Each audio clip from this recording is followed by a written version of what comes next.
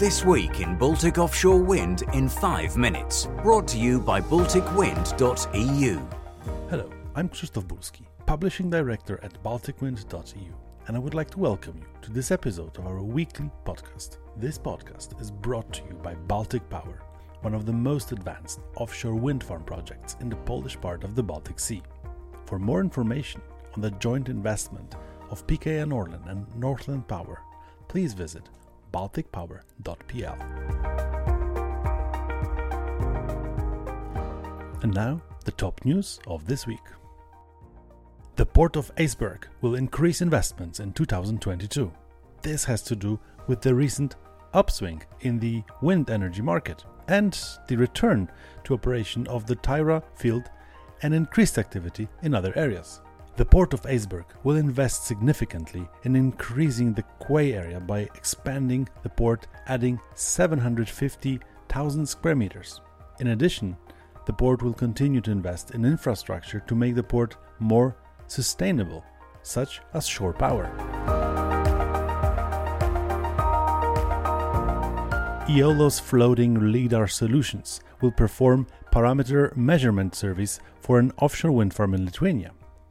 The Spanish service provider was selected by the Lithuanian Energy Agency, following an international public procurement process. The measurement and the result will be critical for developers to select turbine models with the appropriate capacity, assess their ability to generate power, and assess their viability in the maritime environment. Enefit Green signed an agreement to prepare a preliminary design for the Hiu offshore wind farm planned north of Hiiumaa.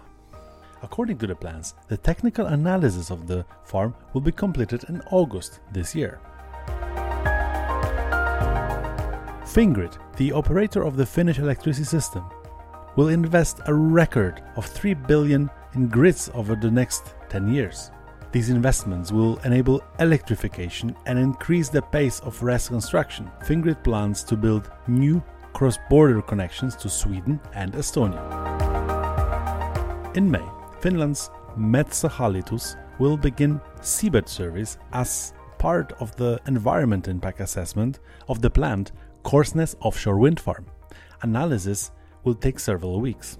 The study will determine what type of foundation is needed for the wind turbines and which routes are appropriate for laying the transmission cable.